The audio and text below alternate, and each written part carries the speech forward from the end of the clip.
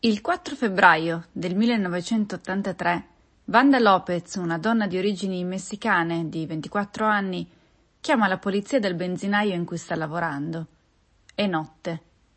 All'operatore del 911 dice che c'è un uomo sospetto armato di coltello. La si sente mentre cerca di dare dei soldi a quest'uomo nel tentativo di farlo andare via, ma 77 secondi dopo aver cominciato la telefonata, Wanda lancia un urlo. Viene accoltellata e uccisa. Dopo qualche minuto la polizia arriva sul posto e trova un testimone oculare. Wanda è stata accoltellata 2 volte, dice, da un uomo di origini ispaniche che portava una giacca di flanella e una camicia chiara, probabilmente grigia. La caccia all'uomo comincia così. Nella notte di Corpus Christi, una cittadina che affaccia sul Golfo del Messico nella parte meridionale del Texas, i poliziotti si mettono sulle tracce di un assassino di cui conoscono un dettaglio importante, l'abbigliamento, e un altro fuorviante, la discendenza etnica. Persone del vicinato interagiscono con i poliziotti, dicono di aver avvistato un uomo ispanico che correva lungo una strada, ma di averne intercettato anche un altro che si nascondeva sotto una macchina. La caccia all'uomo presto diventa la caccia a 2 uomini. I dettagli sull'abbigliamento si confondono, la giacca di flanella e la camicia bianca diventano meno incisivi. Il dettaglio fuorviante sostituisce quello importante e infatti poco dopo il sospettato viene trovato e arrestato. Si chiama Carlos DeLuna, è ispanico e tanto basta.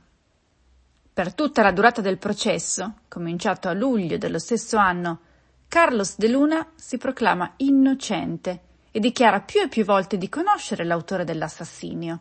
È un altro uomo ispanico, un altro Carlos, che di cognome però fa Hernandez e gli somiglia moltissimo.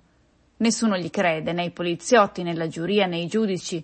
Nessuno lo difende, nessuno approfondisce eventuali altre strade, nessuno si mette sulle tracce di questo Hernandez e anzi lo battezzano The Phantom, il fantasma, per sottolinearne con una certa crudele ironia accusatoria l'inesistenza.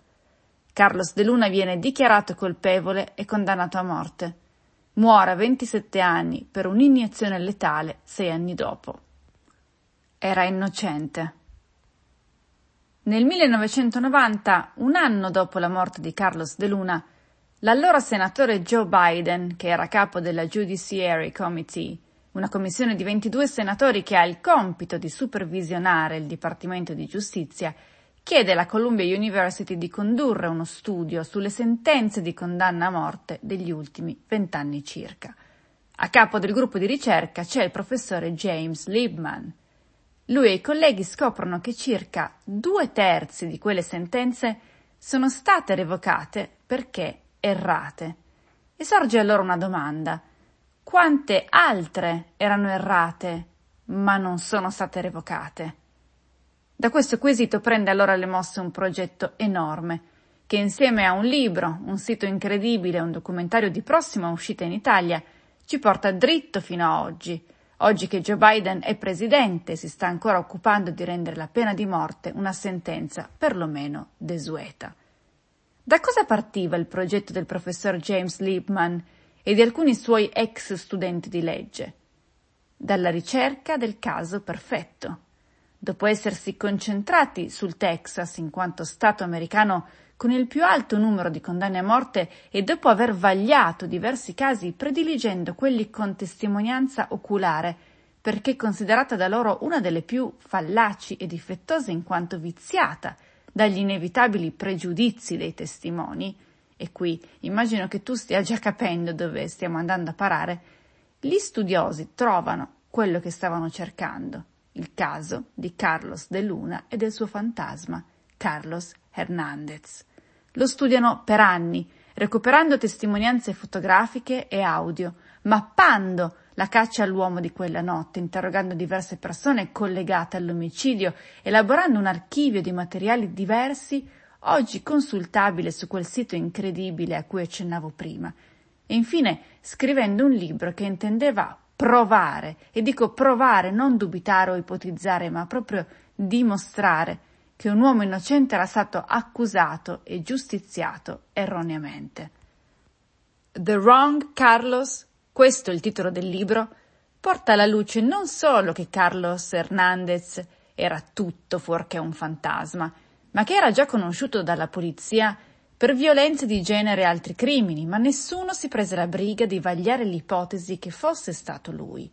Porta alla luce che quella notte del 1983 e nelle indagini che seguirono il caso fu viziato da una costante e crescente negligenza, perché la vittima era solo un'altra cicana e il sospettato solo un altro latino.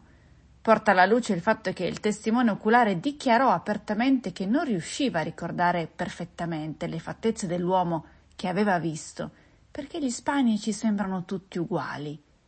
Porta alla luce infine che Carlos DeLuna aveva ragione. Non era stato lui a uccidere Wanda Lopez, era stato, con tutta probabilità, Carlos Hernández, il fantasma. Il 14 giugno 2021, questo caso, esemplificativo della fallibilità delle condanne a morte negli Stati Uniti, è diventato un film documentario per la regia di Patrick Forbes e ha esordito al Tribeca Film Festival. Lo scorso 12 luglio è stato distribuito nei cinema americani e il prossimo giovedì arriva su Netflix per il pubblico italiano. Non sarà piacevole forse, ma io non vedo l'ora di vederlo e spero anche tu. Grazie per avermi seguito fin qui oggi. Ci sentiamo l'ultima domenica di ottobre, il 31, se tutto va bene, da New York. Ma per scoprire perché ti rimando alla newsletter scritta. Grazie. Ciao.